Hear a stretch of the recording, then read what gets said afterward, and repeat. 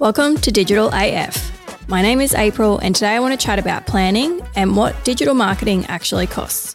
It's that time of year when everyone starts to review their numbers, tidy up loose ends and get ready for the new financial year. This includes reviewing goals, what's happened over the past 12 months and what they want to achieve moving forward. Digital AF, the digital marketing podcast that features real conversations from those who live and breathe the digital agency life. April Ford Digital Agency shares their tips, tricks, and exposes the truth about what works and what doesn't. Welcome to Digital AF. Let's get into it.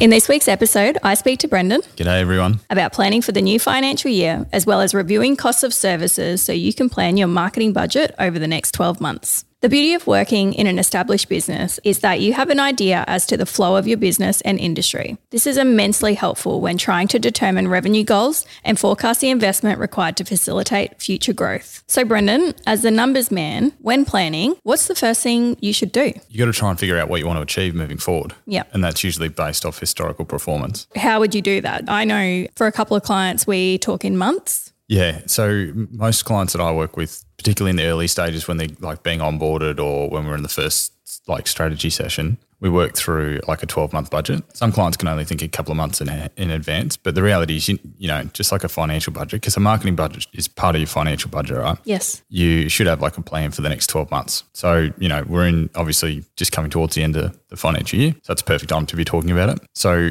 if you think of a 12-month calendar, it's a bit like a cash flow forecast. You know your revenue is going to go up and down throughout the year. Very rarely is it the same every single month. But funnily enough, most marketing budgets are allocated the same with every month. Yes, they definitely are. It's quite amusing when you see someone who's just allocated, say, $50,000 a month every month for 12 months. And it's like, well, hang on, you might do $2 million one month, you might do $200,000 the next, you might do $10 million the next. So what we do to provide some consistency, the best place to start is to allocate a percentage of revenue on marketing spend. So advertising is one component, marketing costs are another, etc. So that'll vary obviously depending on the industry. You know, in some industries where the more competitive the industry, the higher percentage of revenue you will have to spend on advertising and marketing. Okay.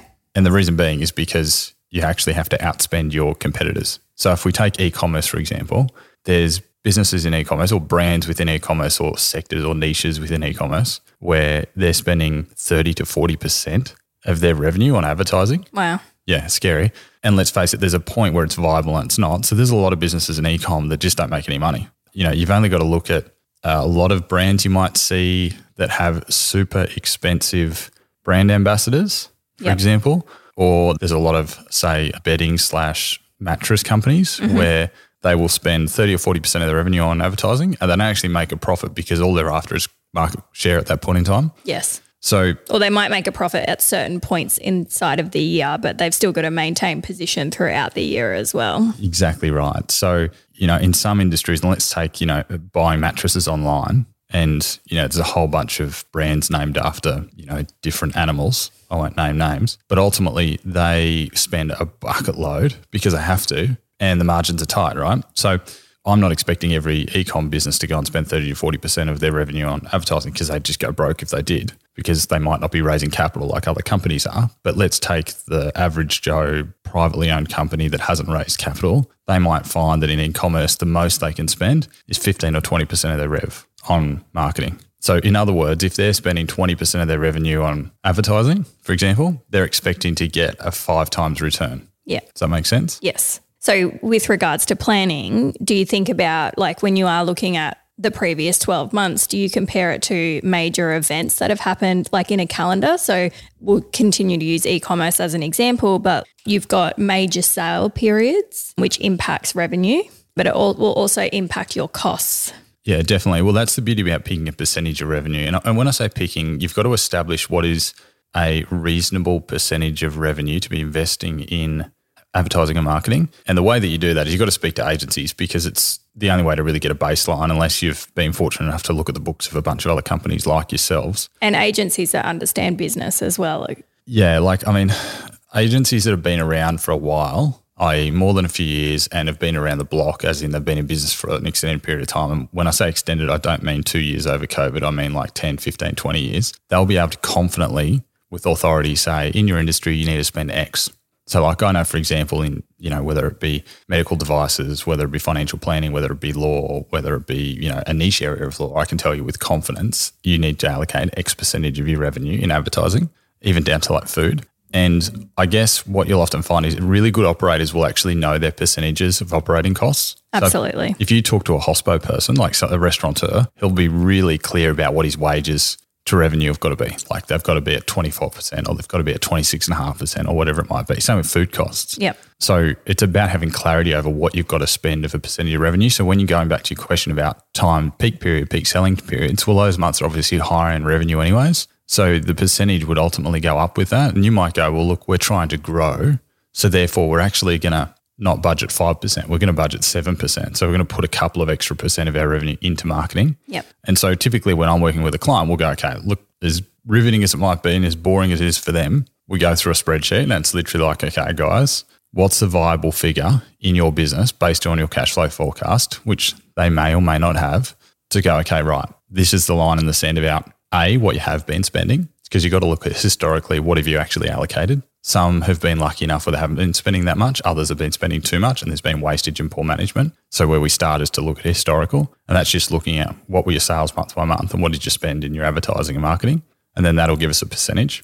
And then we go, okay, well, right, moving forward, intentionally, what do we want to spend? Yeah, so that's like the next step. Like what are you wanting to achieve this financial year, or like what, and whether that's like a percentage of growth, or the other side of it, which impacts budgets, is you may have a new category that you're opening up as well. So you might have a new category that you're selling to or a new market that you're selling to as well. So you have to build momentum with the marketing there. So your return might not be as instant as if you put it into something that is a known quantity. Yeah, and it's not necessarily about, like, a lot of people think of return as an instantaneous thing, but the reality it's not. Like, particularly the bigger the business, the slower it will, it's like a ship, the slower it is to turn around. Yep. Or slow down or pick up speed. Yep. So ultimately, the idea of if I spent X now and But I also think that with new business too, because a new business doesn't have brand awareness, right? Correct. So a business that's already got brand awareness will be able to scale up and down their marketing much more quickly with great efficacy. Mm-hmm. Whereas someone who's brand new, who no one knows about, they're going to really struggle. And let's face it, we might actually talk about exactly what a new business might do, but let's stick with an established business for the time being. So you mentioned about breaking into new categories. It could also be simply increasing a percentage of a different type of work that you want to do or a product that you want to sell. And that might be a strategic decision around margin. So for example, it could be a cosmetic injectables company who does far too many consults, doesn't convert enough and doesn't do enough actual injecting, doesn't sell enough filler and Botox. And therefore they're not actually making much money because all they're doing is consults and they never actually rebook someone. So rather than trying to go into patient acquisition or client acquisition in that case, the marketing spend might be geared towards retention. Yep. Because they're focused on trying to sell a service that they make more margin out of. So it's not always based around revenue. So when we actually sit down and talk to a client about what are they trying to achieve, to answer your question, some are measuring their success based on revenue. Others are measuring their success based on margin, like gross profit margin. Mm-hmm. Others are just wanting to maximize their bottom line. And so a lot of the time they think, to maximize my bottom line, it's all about just cutting costs, as opposed to being more intelligent with doing or selling more services or products that actually have higher margin than lower margin. But that's a business conversation. And going back to what we've talked about previously, you're just using marketing to fix it. Yeah. And then, so you've got marketing budgets, but there's also other investments that businesses need to make when they are looking at opening new spaces and expanding into markets, things like that. So things like additional space, if you're a retail or a professional service, can be an additional cost. Do you lump that into the marketing budget? Yeah, well, I mean, the marketing budget's like the dump file on a computer where everyone pops everything into. The first thing we need to think about is if you've got this marketing budget that you've created and you've plotted your monthly sales for 12 months, so say it's financial year 23 coming up, we're going to go, okay, right, well, we know what we're forecasting to try and do in sales every month. We've decided on we're going to allocate 12.5% of revenue and advertising spend. And that's literally a calculation that we put in the spreadsheet. So it tells us the amount of money we've got to spend. Yes. Then we start to think about, okay, well, what are we doing inside of that 12 months? So let's say we're opening new stores. Now, we've got clients who are, opening multiple stores every month, from allied health and medical devices through to furniture, through to all sorts of different industries. Now, every time they open a new store, we've got to allocate, okay, how much are we spending to launch that store?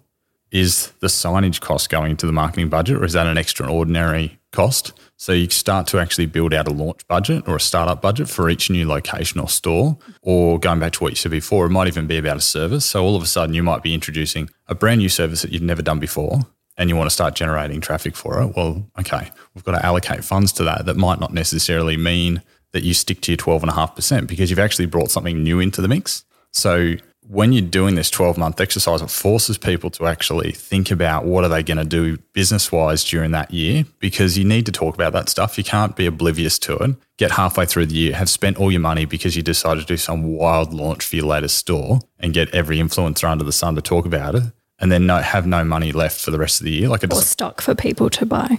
Yeah, that's right. Well, it's amazing what people will spend their money on, and I'm not there to manage someone's money. I'm there to manage their marketing. But if they can't afford to pay the bills, then there's a problem. And also, I suppose we take a global view of marketing where it's like, okay, so we're going to allocate XYZ to advertising, but what else are you doing? Because everything you do impacts the results of the advertising. If, for example, you say you're going to open up this new category and we do marketing for it, we drive traffic to a website, but you actually don't have any stock available, and then they don't convert because it's a 12 to 14 week wait. Yeah.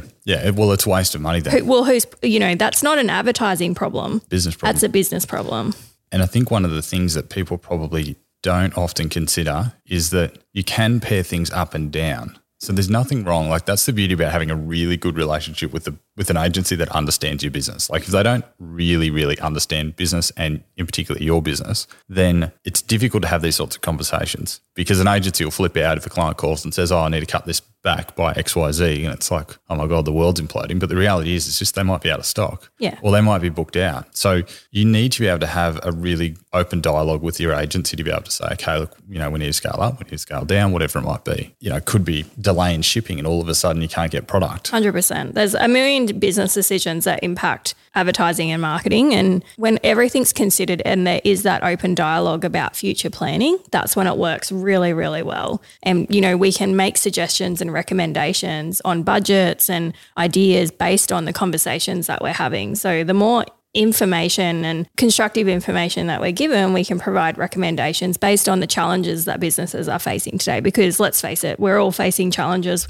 There's people who are, have recruitment challenges, people that have stock challenges, people that have apparently lettuce challenges at the moment, so all of those things, that information is really important and also should be considered when we are future planning with clients. I mean, every client that I'm meeting with at the moment, I'm asking them a series of questions depending on their industry. For example, is lettuce in that? Yeah, it is actually. So with food clients, it's like, okay, what are we doing about cost of goods?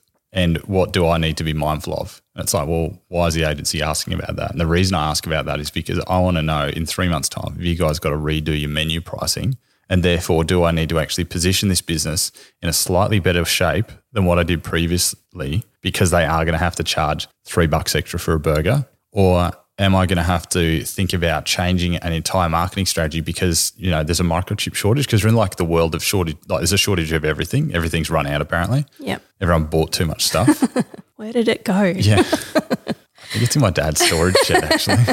So ultimately I'm asking questions about, is a microchip shortage going to impact you guys? Which we've got multiple clients where it is. We do, yeah. We've got multiple clients who sell products that are from huge manufacturers who are like, you know what, we're going to have to take Bluetooth connectivity out of that device. Yep. It's a life-saving medical device that people require. It's pretty scary. It's wild. So asking things about, lettuce, microchips, fuel. Factories shutting down. Labour, all these sorts of things. But I want to know that because if I've come up with this strategy on how we're going to grow this business over the next 12 months and I haven't asked those questions and planned for it, I'm going to look like a numpty if we've blown all this money and then all of a sudden they've got no product to sell 100%. or no one to make the product or no one to ship the product. So yeah, you've got to, when we're doing that 12-month planning exercise, we're actually looking at all those different things. And it's not necessarily because we're suggesting they need to do something. It's just bringing it to their attention so that the strategy or decisions that we make or recommendations we provide are based on the most accurate forecast we can possibly get. And I mean, we're having those conversations all through the year too. Like it's not a once-off, one-hit wonder.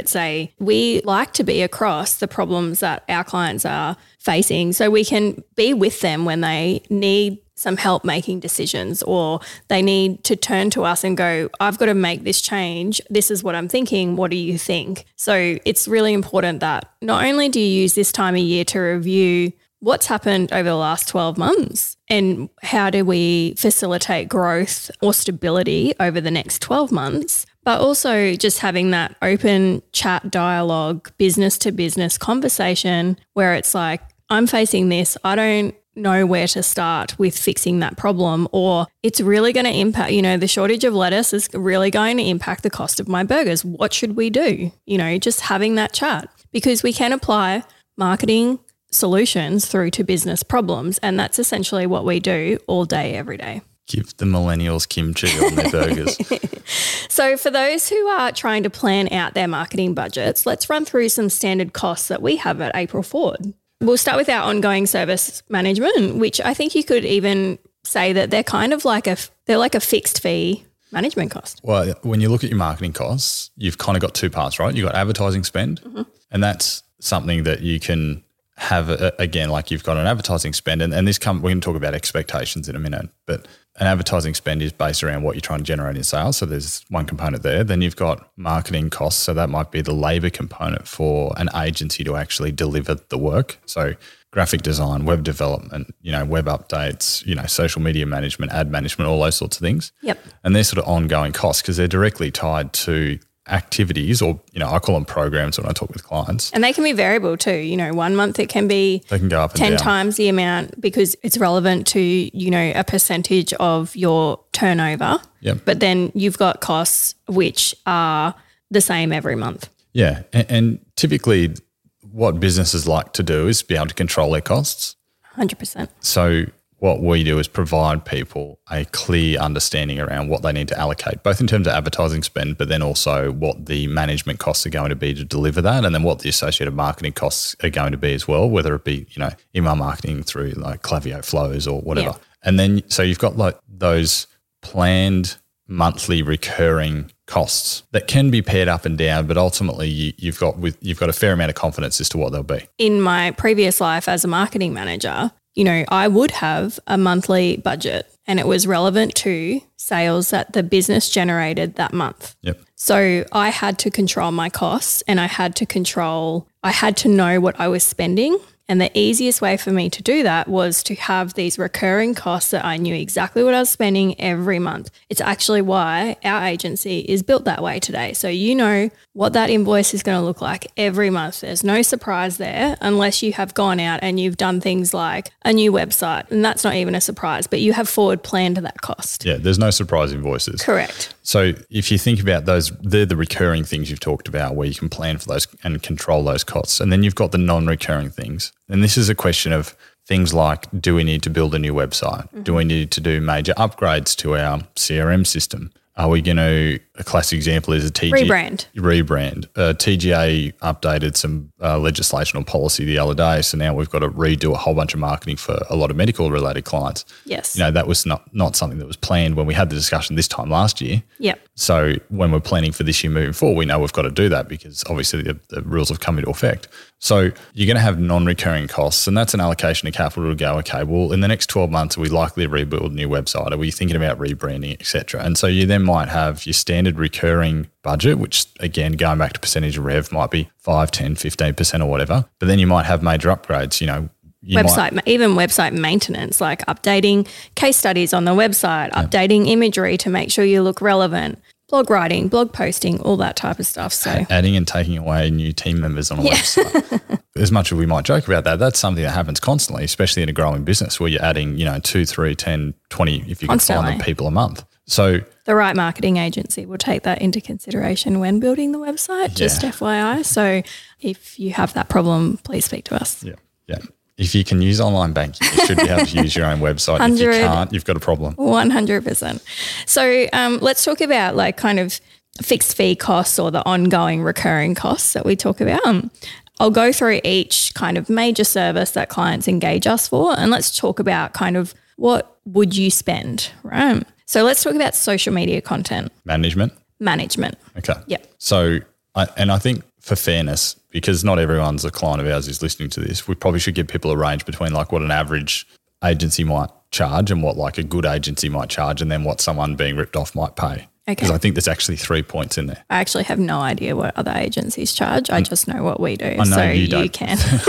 I do, because I get the comparison from new clients when they're like, well, I pay this or I'm paying that. Yeah. So if you think of social media management, right, if you're paying an agency or a freelancer, say sub $2,000 a month, you're probably getting a subpar product delivery, because in all honesty, it's very difficult to produce well-designed, well-written, strategically placed content regularly on social media for a client for less than about a couple grand a month. Yeah, there's a lot more that goes into content than what people realize. And the way it's done, when we do content for clients, we have an art director, we have a graphic designer, and we have a content writer. You know, it's not one person building it on Canva who's still at university. Well, these are specialists. I know, but you've got to be fair. Some businesses aren't at a point where they can afford to get an agency and spend, $2,500, $3,500 a month on social content production, because they simply aren't there yet in terms of their business size.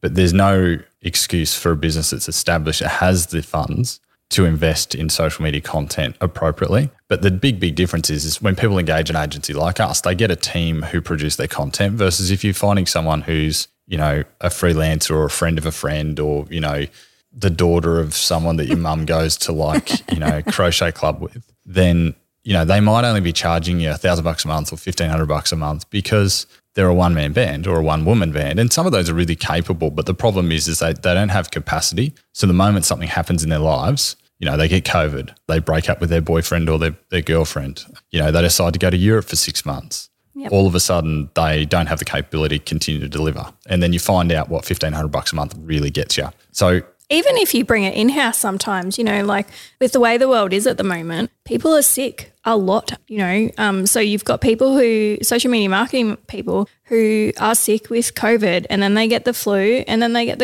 their cold, and you still need that consistency in your marketing. Well, it's interesting actually. So when I'm talking with new clients, a lot of the time they actually have someone in-house who can do it or had been doing it, but isn't able to do it consistently enough because it's not actually their sole focus. Say, for example, you're trying to compare costs and you're trying to save as much as you possibly can. And you go, well, it's going to be cheaper for me to put someone on in-house 2 days a week or 3 days a week. Oh, yeah.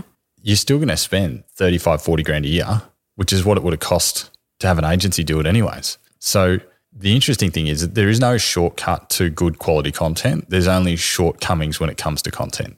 So the other thing we've got to talk about, which I think people should know, is if they're paying 5, 6, 7 grand a month for content production or social media content management, they're probably paying significantly too much. Yeah, I mean, it depends what it includes though. So if it's new imagery and photography, if it's videography, all those type of things all comes into consideration as well. So whilst, yes, I do agree with that comment, that is, I wish we could charge that, but we just can't. And you don't need to either. No. There are things that I think in certain types of businesses and in certain types of industries, it's warranted. It just depends on what the business requires. And that's something that we go through when we are taking clients on and we are talking to them. What are they budgeting for content, our clients? Yeah, typically somewhere between 2.5 and 5 grand a month Yep. is what most clients would spend on social media management. And that just depends on how many platforms, how many posts a week, all that sort of stuff. Yeah. And then I guess the next thing that, usually carries on from that is like Facebook and Instagram advertising, which is something that is in most businesses' arsenal these days. They're generally doing some form of ads on facing Instagram. And You just can't not do it, to be honest, because everyone else is. So yeah, and that's the thing is that when you're not doing something, your competitor probably is. Or if they're not and they figure out that you're not, then they're going to start doing it. So as a business owner, you are competitive. A lot of business owners don't think they are until we are all competitive. Business owners are all competitive. When a business owner says, I really want to be like X, they're not actually saying I want to look and be like that company. They're saying I want to beat that company. But I guess when it comes to like Facebook and Instagram ads management, same thing. Like, yeah, everyone's got a friend, a freelancer, a ClickFunnels specialist, some 23-year-old guy working from his bedroom at home who might be charging $500 to $1,000 a month. I don't even know how you can do it at that, because it's just the industry, especially Facebook and Instagram, they are changing weekly. Well, you can. How do you even, you just can't keep up with that. No, you can do it for that amount. You just do a terrible job. Yeah. So it's a half job. Yeah, it is a half job. And I think the problem is that it's a set and forget job, which a lot of businesses don't realise when they are engaging people at that price point. It is set and forget, and they are not looking at results. They are not optimising. They are not providing recommendations. They are not changing things to improve results. The easiest way to know if you're getting good value for your money or not is if you look in your inbox, in your email and your phone history and go, have I spoken to my agency? If it's not every other week, it's at least once a month. And if I look at my emails, have I got regular reports? Have I got regular recommendations? Like, do I have a proactive agency, or do I just have someone who sends me an automated report and I never hear from them? Yeah. Half the time we're providing recommendations, half the time we're having to update our accounts based on the changes that Facebook and Instagram are rolling out. So there's a lot of work that goes on behind the scenes that people don't realise, but it's a moving target, social media advertising at the moment. It just continues to change. And the biggest issue, the reason why there has been so much change in the last, say, 12 months, and it will continue over the next couple of years, is third-party data will be gone, and we've got to shift to first party, which is fine. We know exactly what we've got to do. We have spent the time researching it and planning and forward planning for all of our clients. So we know what we've got to do to minimize the impact of our clients. There will be an impact. Everyone's going to be impacted. Well, and I think a lot of people probably don't quite understand the impacts of poor advertising management, because they've gone through a market in the last 2 years with every numpty with an internet connection thought that they were an ad management genius and went and started an agency. And it's only over the next 12, 24, 36 months that all of a sudden businesses will realise how much money they're actually losing or wasting, which is infuriating when you think about after the fact. Yeah. So if there was one bit of advice I would be giving business owners right now, it would be stress test the agency or the freelancer that you're working with, because they might have been able to do an okay job in the last 2 years when there was heaps of free money circulating in the economy. But unless they really know their shit now, they are really going to struggle to deliver the results that you're hoping to achieve over the next 12, 24 months. And so what should businesses be budgeting? Oh, look, a small business probably needs to budget about $1,000 a month, going up to anywhere, going up from there. It could be 2, 3, 4, 5, 10 grand a month management. But typically most businesses will spend between 1 and 3 grand a month on ad management. That's assuming they're spending, say, anywhere from a few grand to 50 to 80 grand a month in spend. And so what about artwork? Artwork's charged separately. Yeah. Artwork's just an hourly rate thing. Yeah. And again, that's the beauty about having an agency who has an art department as opposed to like a freelancer who doesn't. Yeah. Is the difference in advertising. So it's interesting. Social media advertising is kind of not really, because it's been such a new space, it's not being treated with the same level of respect, intent and thought that traditional advertising has. And so there's a lot of throwaway ads on Facebook and Instagram. But the difference in results between a really well-planned, strategically creative campaign on Facebook and Instagram compared to one that's just a throwaway, which is just like some on-trend, hipster type thing, the difference in return is massive. And so I think what people probably also need to consider is, yes, you've got your investment in advertising management, which is a very technical, hands-on, analytical, numbers-based skill. But then you've also got the creative component, which is part of management, because the person actually running or managing your ad accounts needs to be able to turn to their art department and their creative team to say, can we do some different creative that will actually generate a better response? And then you have an art director come in, you have a creative director come in, you have a strategist come in and actually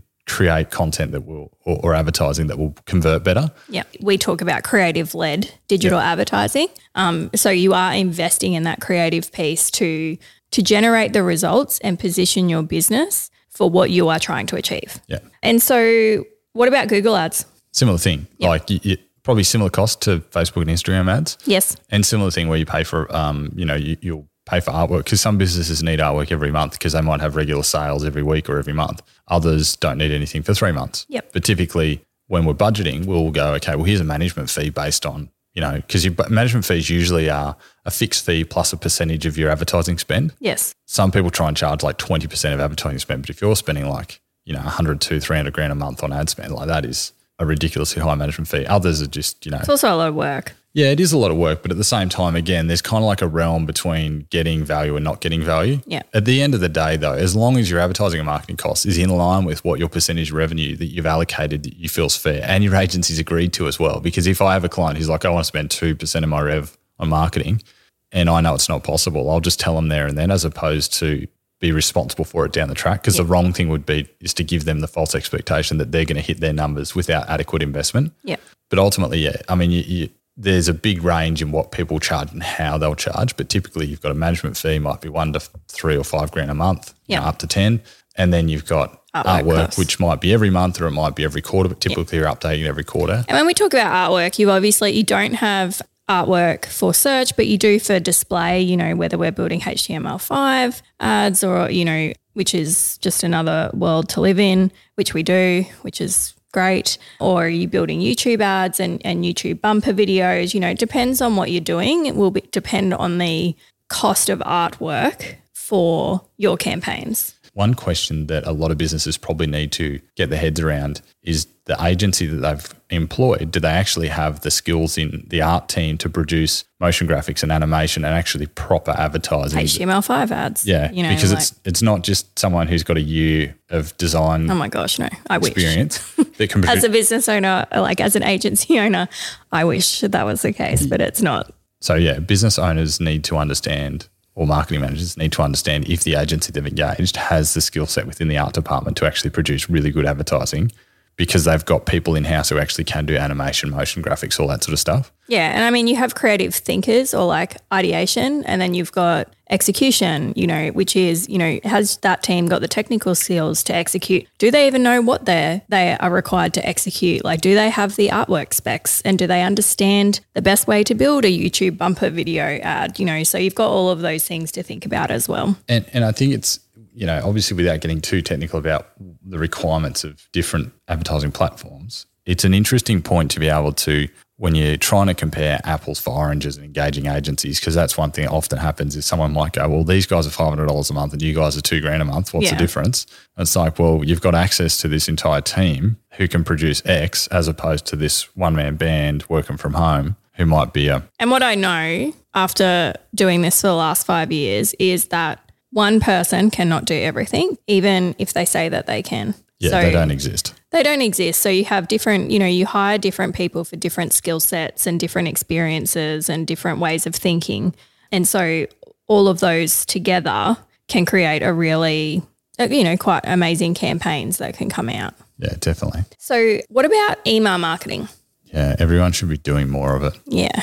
I mean, we're a bit old school because we kind of grew up in the marketing era of growing a list and marketing to it. Yeah, I come out of lead gen, so that's my background. Yeah, and that was because in, the earlier 2000s and, in 2010s and so forth, you actually had to build loyalty and engagement with a prospective customer before you could sell something to them. It's actually only been the last couple of years you could just switch an ad on and people would buy stuff. Yeah. And I think we're returning to that. So like as hard as it's been, as crazy as people have looked at me in the last couple of years, I've been saying to people, yeah, look, let's keep running campaigns to generate now money, but like future-proof yourselves, build a list, because at some point you're going to want to reduce advertising costs, are going to go up in digital. And to get more efficient use of your spend, build a big list and then use email marketing and sales. Yeah, I mean, the thing is what people don't realize with email marketing is your advertising and email marketing go hand in hand. So quite often we're pulling lists of people that, a segment where we're sending an EDM out to that person. We may even have sent an SMS out to that person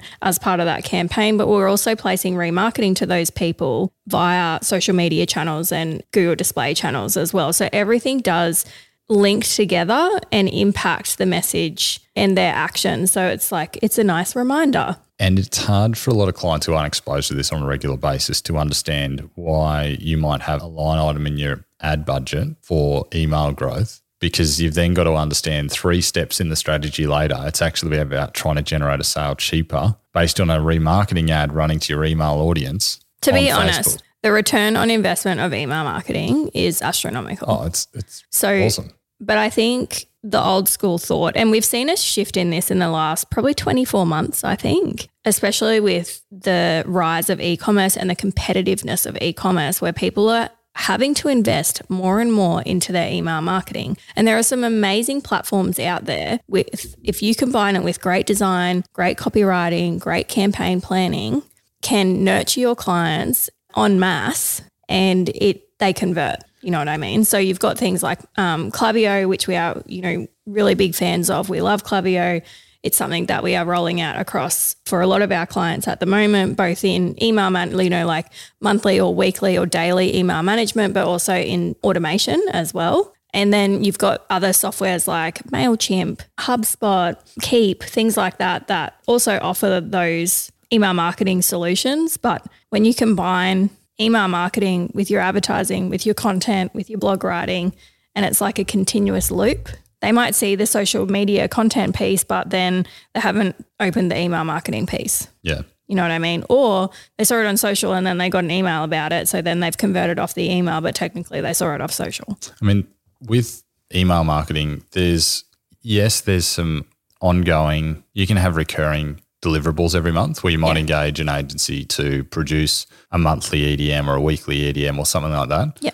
There's not a lot of ongoing per se management. Like the other week I saw a comparative quote from another agency for Klaviyo, and they were charging the client like $3,500 or $4,000 a month to manage their flows. The reality, they weren't actually doing anything for it though. I'm like, do you know what they're doing? They're like, well, they're managing the flows. I'm like, yeah, but what are they actually doing? And it turns out FYI, the flows manage themselves. Yeah. That's set up. Yeah, that's the whole purpose. That hates the purpose of automation. So the poor client had been getting rorted for like 18 months. So, but ultimately, you might have a fee that you pay an agency to produce a monthly or a weekly EDM or a sales-based EDM and things like that. But then you also have your initial setup cost, a bit like artwork for advertising, where you might spend a few grand designing beautiful automations and flows that might be 3, 5, 7 parts in series based on the action or the activity of the customer. And you might do that once or twice a year, but typically once you've got a good flow set up, you do small things to refine it. You tweak it, So, we were talking about a couple of things this morning because I've been buying a lot of stuff online in the last couple of weeks. This is for a baby. This is for a baby. Yep. Shopaholic. Yeah. Well, yeah. And so, I was explaining a couple of different brands that I've purchased from and the different nurture sequences that I've been in. And, some are amazing where you just know exactly what's going on at every point in time, and they use their email marketing to stop,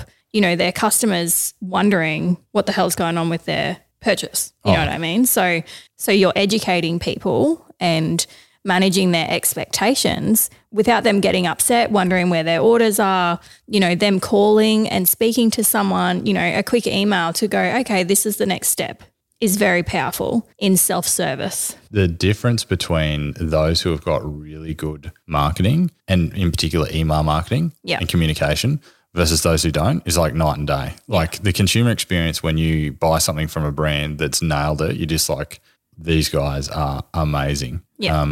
And, there's a website that I buy spearfishing equipment from. Mm-hmm. And, yes, you do. Not that much in comparison. Thank you very much.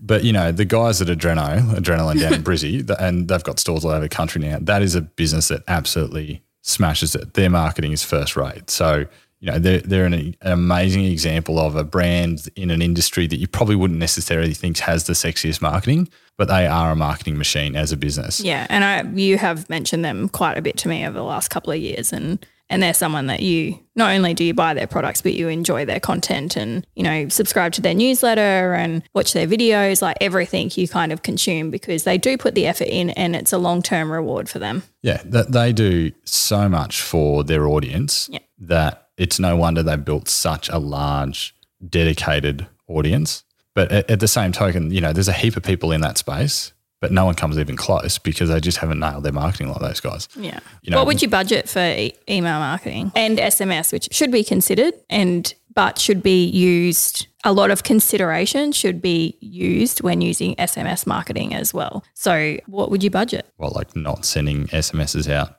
on the morning of an election. Yeah. Well, you don't want to upset people. Yeah.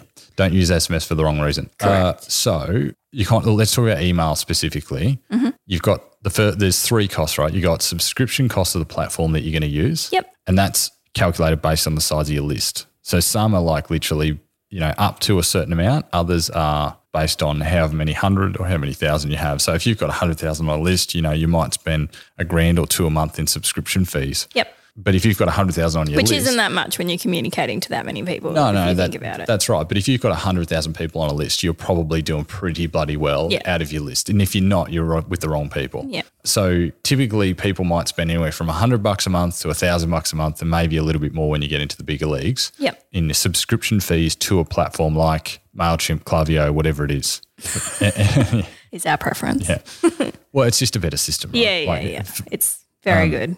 And then you've got the cost of an agency to produce the initial automations and flows, your email marketing sequence. Yep. So that, you could spend a couple grand, you could spend 10 grand. It just depends on the scale. If it's 2 emails or 20 emails that are, professionally designed and copywritten and then set and all those sorts of things.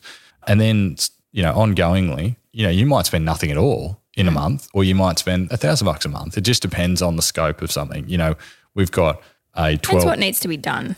Yeah. And look, we've got a 12-month campaign we're about to launch for a very, very large specialist group, like a surgical specialist group. And it's very educational based. There's a really copy heavy about some really specific conditions and treatments and surgeries, which requires a heap of research from our copywriting team. A lot of thought. Yeah. And, you've got to interview each surgeon because it's a specialty of that specialty. Like it's, it's so many layers deep. So that, that's going to be an expensive exercise. They'll probably spend a couple grand a month doing it, but the value to them is huge, like absolutely massive. Yeah. And for them, like once it's kind of, you've done that one surgery type or whatever, that's your investment there for quite a long period of time, because it's not like e-commerce. They're not running out of stock. They're not changing methods, every 2 seconds. But the interesting thing about that though is if you've also got to think of what uses you'll get out of that. So let's say hypothetically someone spent $1,000 a month on their subscription costs for the platform they're using.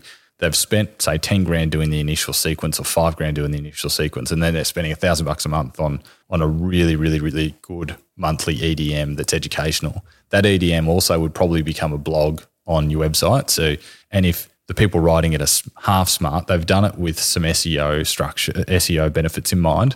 So that content that's being produced isn't just being produced for an EDM that may or may not be read. It's also then becoming an asset added to your website that's providing long-term SEO benefit. And then they're including it in your social media content, and then they're placing advertising about it. So we talk about that continuous loop. Yep. So you're investing in it, and the thought about like the longevity of that investment is thought about. And I think one other thing to consider with email marketing is the industry that you're in. Obviously, it's very like costs and automation, how much automation you need varies. I mean, e-commerce is a really good example of an industry that needs really in-depth processes with their email marketing and thought and effort, purely because you can fire off emails at all different steps along the purchase journey. So, is there an abandoned cart email? Like, have they engaged in an email in the last 30 to 60 days? What are you doing for those people? Have they visited this category on the website? Are you going to send an automated email to people that didn't buy, that visited that category 2 days later? But then it could be something as simple as like, a forensic accounting is emailing a big list of people to say, hey guys,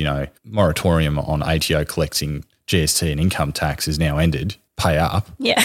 Or be at risk of being or be at risk of being wound up. And if you've got problems, call us. Yeah. They might only do that once every quarter. That's got to be very well thought about, and the wording has to be bang on. Yeah, correct. Yeah. So, in the case of like a forensic accounting firm, they have a very, very different way of engaging using email marketing to their database than, say, e-commerce does, or the way medical. And then also, we talked specifically about sales, but also email marketing to educate your audience for a couple of reasons. One is because yes, that can help with conversion of sales. It can also substantiate value. So it can be a value signal, because if the customer experience is so good, then they're more likely to pay more for the product or service that you're offering. But then also you can alleviate pressure on communications into the business, so inbound comms, Yes. with intelligent outbound comms. Yes. So if your phone lights up with dumb questions all the time that you think are dumb, but realistically it's just that you haven't preempted those questions. Yep. So who's the dumb one? By sending appropriate communication to that prospective customer when they first engage with you to explain how the process works, what they need to do, what they need to think about, etc., you can then alleviate pressure on your, front of house receptionist or sales team or whatever it might be, purely by using automations and email marketing. So it can be used as a communication tool to reduce the burden of human resources. I mean, even little things. People. Well, like even little things. So if you inquire with our business on our website and you put your details into the form, we will call you back, but we will also send you an email which has a link where you can, if you really, like if you're busy, you can book your own appointment. Yeah, well, probably 50% of the time, people who inquire with us, they'll often book themselves into an appointment, because I make my calendar accessible to people. And often it is a little bit like playing calendar Tetris, where they're trying to jam things in all the time. My team think it's a game, but ultimately. But if you're a busy person, that's a great way. That self-service is so valuable. Well, the phone tag is the killer, right? Yeah. So in the case of the way we're using email comms, someone inquires, they can then, they get an email saying, thanks very much, here's my calendar,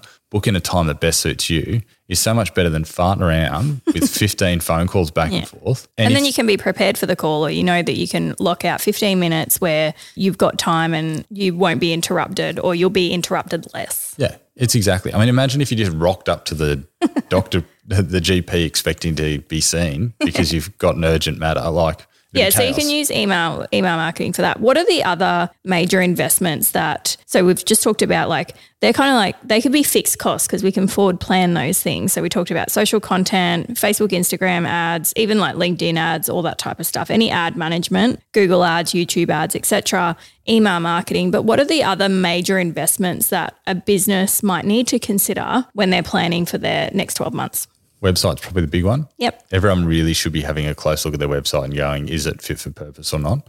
I would probably say that 50 to 70% of websites out there are not. I reckon it's higher, to be honest. I the biggest complaint that we get from people even clients coming into us, engaging us for marketing services, how many people do you speak to that are 100% happy with the state of their website? No one. Everyone hates their website. But the interesting thing is how stuck on it they are.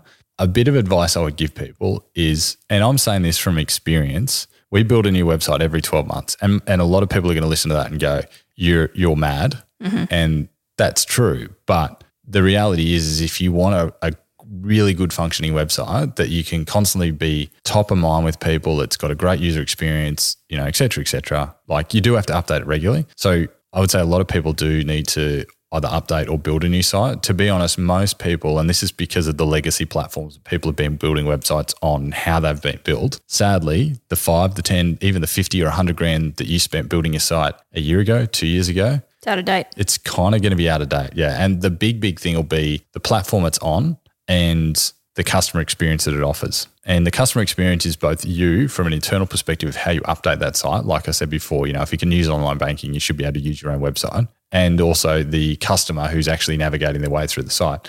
So website's normally one of the biggest ones, and we look at what they've got, what they might need, etc. And sometimes it's not as straightforward as going, sure, we'll punch out a new site in the next few months. It's something where, we've got clients who've been planning for 12 months before we start building their site, because so much thought and planning has to go into it. Yeah. The execution now that we've got through that planning stage is very fast. We'll get it done in a couple of months. Yeah. But the reality is it's still something that's got to be thought about. Yes. Because if you don't really, really, really think about your scope, you'll end up with scope creep, which... Yeah, and sometimes as well, it may not be a whole new website. We might be we might build a single page landing page yep. to drive, to see whether that would generate the traffic that they require. So, and the results that they would require. And then you go, if that works, then you might then consider doing a multi-page depending on the type of business you're in and what you're selling, all that type of stuff as well. A lot of the time when we're talking about websites with clients, because I would chat probably to 2 clients every day about their website. Yeah. That they hate, that they want to update. By the time you go and update something, it's out of date. Yeah. And it's a bit like the way to think about it is you've got an old car that needs a heap of work done to it and you're holding on to it with emotional attachment. Now, unless it's a classic car that you're going to keep forever, let go of it. Yeah. Because the reality is you're throwing good money after bad down the drain a lot of the time when you're trying to update an old site, and you're also compromising. And that's one thing a lot of people don't understand or think about is, like it stings to go and spend, 10, 20, 30, 40 grand on a new website. Let's say it's 15. Like that's a palatable amount for a lot of people. And to be honest, 15 to 20 grand gets most people a sick website. Yeah. That is easy for them to use and manage themselves. Yeah, unless you need highly customized functionality, which most people don't. Mm-hmm. And they're not going to that's not going from 15 to 20. That's going from 15 to 100 to 200 or 300. Agreed. So people need to really think about that. Yeah. But ultimately, you really should just consider having the best fit for purpose site you can, and you need to let go of the emotional attachment to what you spent on your last one. And how long it took you to do the last one as well. Yeah, well, I mean, websites now are a less than 2-month exercise when you do them right. Yeah. So they're a less than 1 month exercise if you do them with us. Yeah, but that's that's an intense process that we run. We can't expect that everyone's going to deliver a site like that. I mean, most people are preparing themselves for 6 months of absolute pain, which is crazy. So and they've all got a bit of PTSD from doing the website. Anyone who's ever built a website that's taken some time and spent a decent amount of money just cringes. It's a bit branding as well is the other thing, right? Because heaps of people will spend 6 months farting around doing branding, and they're going through if you've got north of a 50-page brand guide where there's 40 mock-ups of billboards, and you don't use billboards, or business cards and you've never printed them, and all the things that an agency puts in to substantiate the 80 grand they've stung you. Yeah. It's kind of a waste, and you're exhausted by the end of it. So the other thing is, a brand and web are two big things, but not actually that big a cost. Yeah. In reality, that they should be thinking about. We would do 2 to 3 repositions, which is kind of it's a branding process. So it's not dissimilar to a new brand, but we'd do, 2 or 3 of those a month with clients who have, could be going for 2 years. They could be going for 20 years. Yep. And they're just reached a point now where their brand doesn't accurately reflect what they do and where they want to go. And this is the whole thing about planning, say, for the next 12 months is by sitting down and going, hey, what do you think you're going to do in July next year or June next year or May next year? It makes people think longer term and brings up all these things along the way actually I'm not happy with this, or we really do need to do that, or we've got this issue here. But it also brings light to the cost to do those things. And sometimes it's really scary cost, but other times it's not. Well, you know what I mean? So you may have spent $50,000 on a website 5 years ago. Does it need to cost that anymore? I don't know. Let's talk about it. Well, think about it this way.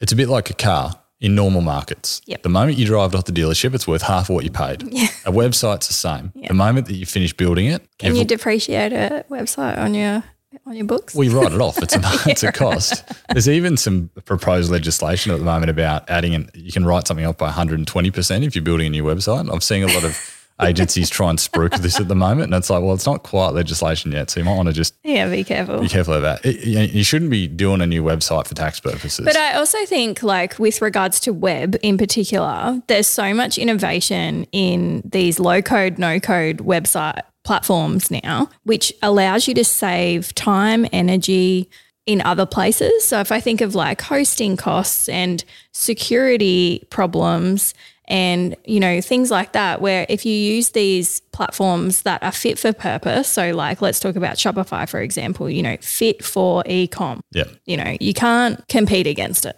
If you're doing e-com and you're not on Shopify, what I don't even know what you're doing, Whereas you've got other platforms where things like Webflow or Squarespace, which have had a negative, connotation from the old school web developers who promote WordPress. Well, if your life as a web developer is built around building complex, painful, annoying, long-winded websites, then you're not exactly going to be too fond of Webflow coming in and going, hey, by the way, everything you wanted to do with that highly customized, expensive website, you can do in hours for a tenth of the cost and in a third of the time. Yeah, with no code. Yeah. And it'll be way better looking, last you longer, and you'll have a lot more enjoyment out of it. Then I'd be probably pissed off if I was a web developer. But you're right, there is a changing of the guard at the moment where. And these platforms are investing so much money into their innovation and their capabilities. honestly, you can't compete against it. So why not take advantage of it? Well, I think there is an appetite for change, and I think the Tesla is the best example. Yeah. Right? Like Tesla's like the first time in history where middle-aged white guys have been the first adopters for something. That and like Apple Watches. It's really funny to see. And I think that's very true. I've never thought about it like that, to be honest. Yeah, like so.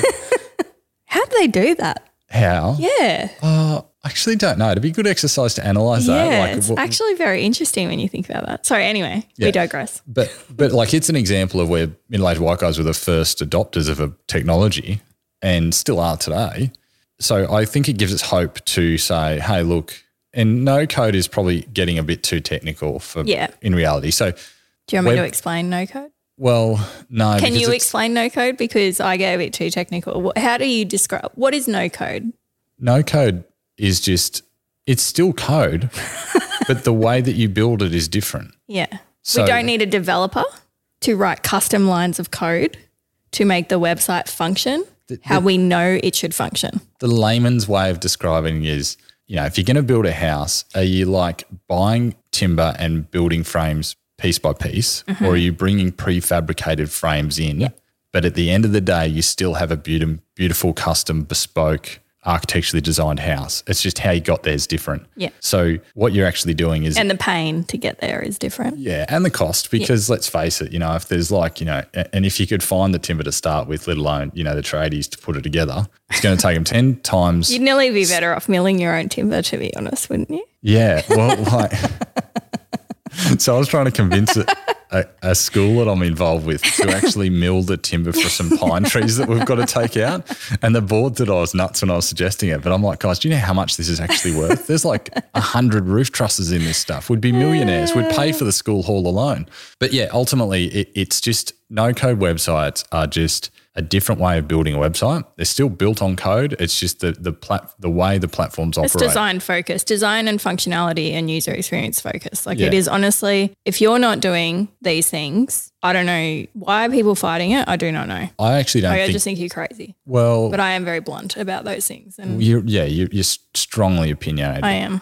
You know, passionate would be the diplomatic way of putting it. But I think you've got to look at it this way. Clients, businesses, marketing managers don't actually know because they're not in it all day, every day. You don't know what you don't know. Yeah, exactly right. And so that's not a reflection on them. It's a reflection on agency and web developers who haven't explained things well enough. Well, it's a bit like the Wild Wild West, right? Like web development. Yeah, like it's very – and digital ads is, I feel, the same. You know, it's hard to know when you are getting the right advice because there's so much noise out there. It's not like you're a doctor that went to Bond University and finished at Bond and then went and did your fellowship somewhere and you've got a certificate. You know, everyone does things their own way a little bit differently because they have their own beliefs and their own belief structure, and university does not teach you any of it. Yeah, you're right. The easiest way to describe it is if you're going to go and spend money on a new car, test drive the car. If you're going to spend money on a website, test drive the website. Yeah. Simplest thing to do, right? And when I say test drive a website, you know, get whoever's going to build the thing for you to show you the back end and how it works and whatnot. And if, again, it's not as easy as online banking, then you've got problems. Yeah.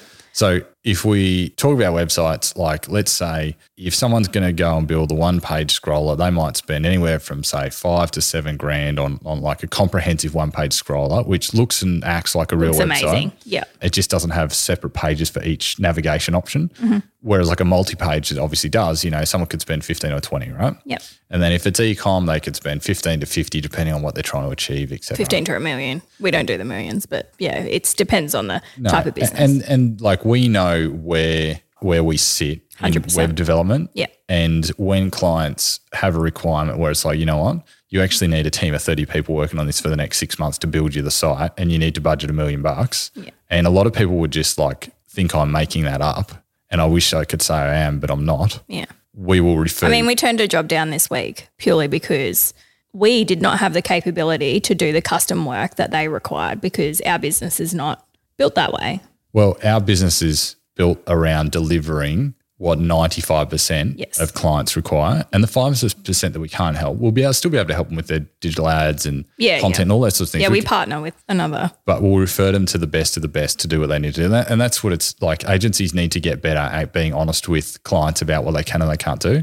And you need to know where you're really, really good and where you cannot deliver. And if we think we cannot deliver something that we personally would be happy with, we'll be man enough / woman enough to say, hey, we actually want to introduce you to XYZ because they are the people you need to do it. But you need to think about not tens of thousands, hundreds of thousands to build what you want to do. What about branding? What did you say about branding or rebranding? I think if people are doing branding, again, it comes back to like the one-man band versus agency. So one-man bands, you got everything from like Fiverr on the internet that do a logo, which for $5. Yeah, for $5, which, gets you you get all the $5 worth. To like say freelancers who might be charging $1 or $2 or $3 grand or something. Yep. And then you got agencies charging, 4, 5, 6, 7, up to say 10. And then you got those and then there's actually a quantum leap. So the interesting thing about branding, right, is so there's branding agencies who will charge mostly somewhere between 20 and 60 grand. Yes. 20 and 80 grand actually for a brand. Now their business is based around doing just brands and charging a lot. And the way they substantiate it is they have the brand guide and the branding, which is exactly the same as what you would get with someone spending $5.5 or $6 grand on branding, which is still the strategy and the thought and the creativity and your colours and your fonts and your actual brand, your brand mark and all those sorts of things. But then the other 50 grand that you spend with them is basically for all the mock-ups that go at the end of the document. Yep. And there's like 60 pages of mock-ups that no one ever uses. And I see these documents, I just piss myself laughing because no one will. I mean, it's important to have application, right? So application is important. So when, in 2 years' time, when you've hired a new graphic designer, someone can pick it up and know exactly what to do, what we stand for, all that type of stuff. So I think it just comes down to the other thing. It comes down to what you require. Like, what do you require? Well, you're right, but let's face it, you probably don't need to spend much more than 5 or 15 grand doing branding. Because I think it depends as well. The other thing with regards to that pricing is how many decision makers are involved as well. And how long's the process required to be? Do you have to run this through boards of directors, all that type of stuff? So we try to sit between 5 and 10? Yeah, 5 and 15. And we've got a set process that we run that works really, really well for clients.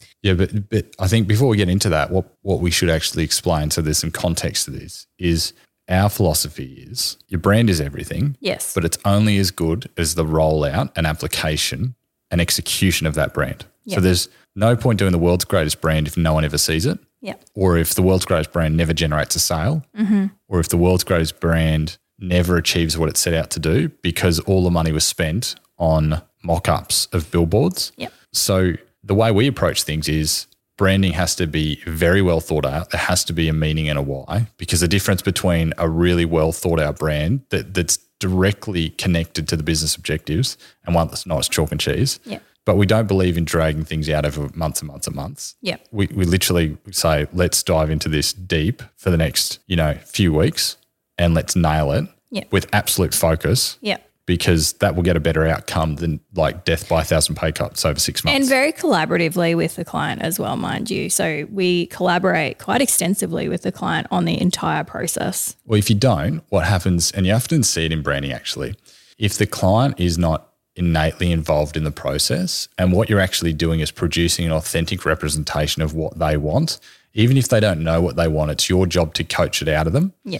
That will be an amazing brand at the end of the process when the client's involved. Because you understand the industry. Yep. You understand the business. Yep. Or you end up with what we often see in marketing, which is embarrassing, is brands that are totally disconnected from the client, doesn't sit naturally, is an epic fail. And, I won't name names, but there's some government departments recently that got in trouble for this, where there is a huge disconnect because the client wasn't directly involved. And a client doesn't always have to be an individual. It could be an organisation, it could be a committee, a board member, whatever. But ultimately, clients need to be involved. And branding is not an opportunity for a art director or creative director to try and win themselves an award. Agreed. It's an opportunity to build a brand that they can be proud to say that because the business was so successful that their grandkids are going to get to experience. Yeah. So I think the whole chest beating exercise that goes on in design Oh my God. Yeah. with like creative dictators is hilarious when in reality it's not about them, it's about the client and creating something that's going to provide them longevity that they can build a business around. 100%. So yeah, costs like 5 to 15 is what they probably need to budget. Any more than 15, they've got problems. Yeah. I think. And then you've got rollout costs. So, you know, are you doing signage? What about things like photography and videography? Yeah. You know, all that type of stuff where assets, investments that you make because you are using that to apply the brand through all of your ongoing marketing. And because no one's probably had a notebook writing all this crap down for the last 45 minutes, I think what we should probably do is just give them a quick summary to understand what you should allocate based on, say, some example industries and what percentages might be relevant to your turnovers. Mm-hmm. And then also stages of life. So just quickly, if you're a new business, so say you're less than 3 years old, you're a new business, you're probably still spending, you might be spending in the first year, you'll spend 2 to 3 times more on marketing than what you will as a percentage of your revenue. So you might spend 20 or 30% of your revenue in your first 3 years. You might spend 200% of your revenue in the first year. Yeah. Like as in you spend more than you make, which is not uncommon because you're trying to get off the ground. Yeah. But then over time, that might come down to say 20%. If you're in, say, hypothetically e-com, if you're in a super competitive field in e-com, you might be sitting as an established business at like 15 to 30%. Yep. 30% if you're doing a bad job, 15% if you're doing a good job. If you're in professional services, you're probably spending between 5 and 10%. Yep. If you're in food, you're probably spending about 10 to 12% of your revenue. Yep. If you're in something really niche, so the more niche something is, the lower the percentage often is. So like we've got some freaks who spend like 3% of their revenue freakish, on marketing. But, you know, and that could be someone's doing $5 million a month in rev, so a decent business. But it's because they're so niche that their market isn't that large, but they've got a high value product, whatever it might be. Yeah. And then you've also got it. So, you know, there's different percentages based on revenue. And the reality is that just comes down to a business case because you got to know what your wages are, what your rent's going to be, what your cost of goods is going to be. And just to give context, this is actually what Brendan did for his past life before working in agency. So Brendan worked in mergers and acquisitions for quite some time, or like the rest of his career before my former life. Yeah, your former life. So the value that Brendan brings to agency life is that he understands business and what those percentages are per different industry, because when he's gone to sell a business or manage and work through a merger or an acquisition for clients that he's representing, he actually knows what those numbers are. And a lot of people don't understand that about Brendan, but that is the information that we are sharing with our team and working with our team to have them understand the industries that we're working in so they understand why a business is successful and why they're not. Yeah, I mean, I guess I'm lucky enough that I spent 15, 16 years ironing shirts every day and wearing a suit. And I didn't iron your shirts. No, you've never ironed my shirts.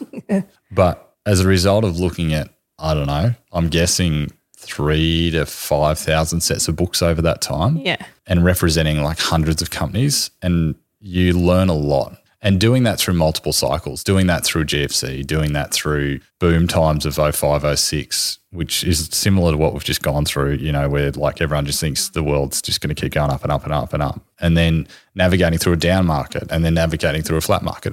I think I'm really lucky to have that perspective because very rarely is there a business that I either haven't sold or worked in specifically or I haven't analysed. And it does give you a little bit of an advantage when I'm talking to clients because I can say with experience and knowledge what they should be doing. Now, I'm never going to breach confidentiality about specific names or industries. But you understand the problems that those business owners are facing. Yeah. You know, and so you understand it from not only a marketing perspective, you understand it from a monetary perspective, and also because you've seen the on-flow effect of how that impacts the business long-term, how that impacts the business owners, how that impacts the team members of that business. You know, so there's a different level of understanding that a lot of people, unless they speak to you, they don't realise that you've had that type of experience. And, you know, we're very lucky to have Brendan, and because we can link those marketing solutions to business problems that every day business owners are facing. As a business owner, you are facing problems, whether that's how to grow, you know, like that's not a bad problem to have. That's a really good problem to have. Like how do you grow the next, 20% is not necessarily a negative problem. it's actually a positive problem because you're like, okay, what do I got to do to get here? You know, through to problems like I actually can't find enough people to manage the lead inquiry that we have coming in. So you've got a recruitment problem. So you're losing revenue because you actually cannot even service the inquiry that you've come in. What an awesome problem to have. But the reason why those questions and problems tie into the topic of budgeting and forecasting and planning is because you actually need to have that level of conversation to plan accurately. Otherwise, you'll find what you set, you know, with best intentions, what you write down at the end of June that you're hoping to kick off from July, but then all of a sudden you get to the end of the year, you've run out of money or your sales aren't where they were meant to be or, you know, you've undercooked and you've missed out on growth. Like that's another thing that can happen where someone's actually not been able to fulfill their full potential because... Well, they've fought the marketing. Yeah, or they've fought with marketing. Fought it where they're either fighting it or they're flaunting it. Yeah, it's kind of like an innate human, it's like an adrenal response where they either fight or flight marketing. It's very frustrating. Yeah, well, there's those who embrace it. The embracing is those that embrace it, you watch those businesses and you have so much fun working with those clients. And it's not, and it can be in any industry, but because they are succeeding their goals, you know, we're succeeding our goals and you know, we get to be, even if it's a little bit a part of that success, you know, we're a part of that journey with them, which is the best part. Yeah, well, if our clients win, we can't lose. Yeah. So I think when it comes to this whole concept around planning, it's as simple as literally ripping out an Excel spreadsheet or sheets in Google, if that's what you use, and write down what you did every month in revenue last year. Decide if you think you're going to hit the same or if you're going to do less or more. You know, for a lot of people, they're going to do less. And they're probably numbers this year, as in moving forward, are going to be more comparative to 2019, not 2020 or 2021. So 2023 for a lot of businesses will be like 2019. So that's your first thing. Second thing is what did you spend on marketing in last, like to do the numbers you did last year, and what percentage does that equate to? That's your baseline. Okay, now you've got a baseline. Let's now start doing some forecasts. What do you want to do next year in revenue? And then what percentage are you going to allocate for marketing? And then based on that percentage, you then start, you know, that's basically the point where the agency goes, okay, well, let's start plotting what you need to spend where. So they basically allocate that capital accordingly across the different advertising platforms and activities and programs that they believe is the best use of capital to achieve what you want to achieve. And then talk about other things that might impact that. So, that, you know, do we keep a little pot of money aside? Often I'll build fat into a budget with clients to go, hey, look, let's put this line item in just in case we need to use it. If we don't, you know what? That's party funds at the end of the year. But if we do use it, we know we've kept some powder dry because it is important. You know, like something could happen when you're like, you know what? We need to go ham. And you want to make sure that you've planned for that. Yeah. I mean, like quite often we receive phone calls from clients because some of their competitor is doing something suddenly, you know, like, so it's like, what do you call it? Like your arch nemesis marketing. Nemesis. Well, everyone's got an arch nemesis. Yeah. So that fat can be used for things like that. Like that is often, I'm not kidding, we get that. We have that phone call from a lot of clients quite regularly. They're like, oh my gosh, my client, you know, my competitor is doing X. We now have to do X. So things like that. I've got a couple of things that I want people to consider when they're forward planning their marketing budgets. This comes from not only from an agency perspective, but just as a marketing manager perspective. So you really need to involve your CFO and educate them. So one thing that we experience a lot is you'll work on marketing budgets with people, but the CFO has usually undercooked their allocation of the marketing budget or just generally what things cost. You know what I mean? So they don't know what photography costs. They don't know what a website costs. They don't know. And they might be basing those assumptions of that line item about what they paid for it 5 years ago. Or 10 or 20 years ago. Yeah. So involving your CFO and your financial controller, whoever that is, in those conversations and that planning is really powerful in being able to get approval for your marketing budgets if you've got that person inside your business. Have all the stakeholders sign off and understand as well and agree on, like they've got to back it. They can't be doing it to prove it wrong. They've got to back it because they believe it's going to work. So get that agreement from all the key stakeholders when you're doing your marketing budgets. Yeah. And, you know, like if that means involving us as an agency in chatting to them as well, that's a very easy conversation for us to have. And we would prefer to have that in the planning stage. So, when we do put something forward, it's not shock and awe. It's actually, this is what it costs, regardless of where you go. This is what you should be budgeting. You know what I mean? I've got to do that with clients who are like listed entities. I have to do it with you. Yeah. So, You've got to do what everyone else does. The other thing is speaking to your customers and getting some feedback about what they think. So whilst you would think this is a logical piece of information, a lot of marketing, especially a lot of marketing managers, don't actually talk to the end consumers of the people that are buying the product or experiencing the service. Having that chat and talking to them about, how did you hear about us? Why did you call us 6 months later? Just having that information is really helps you make decisions. Well, it can uncover things that you didn't know worked or didn't work, or that you're not doing or you are doing well. And you can use things like, I used to use events to do that. So when I was a marketing manager, I used to run open days for events, which was just like, as a anxious person, I'd freak out. No one would show up to these open days, but then I'd get hundreds of people through the door because we had a good database email marketing system and that worked. But that was a really good way for me to just have a general chat to people coming through the door. Questions like, how did you hear about us? How long have you been following us on social media? All those types of things. So you get an idea as to the customer journey, how long they might be watching you before they are starting to make a decision. You'd be surprised how many people sit back and just watch what's going on. And when you have that information, it allows you to, even if it's just in your head, justify the costs of investing in something that doesn't generate a lead then and there.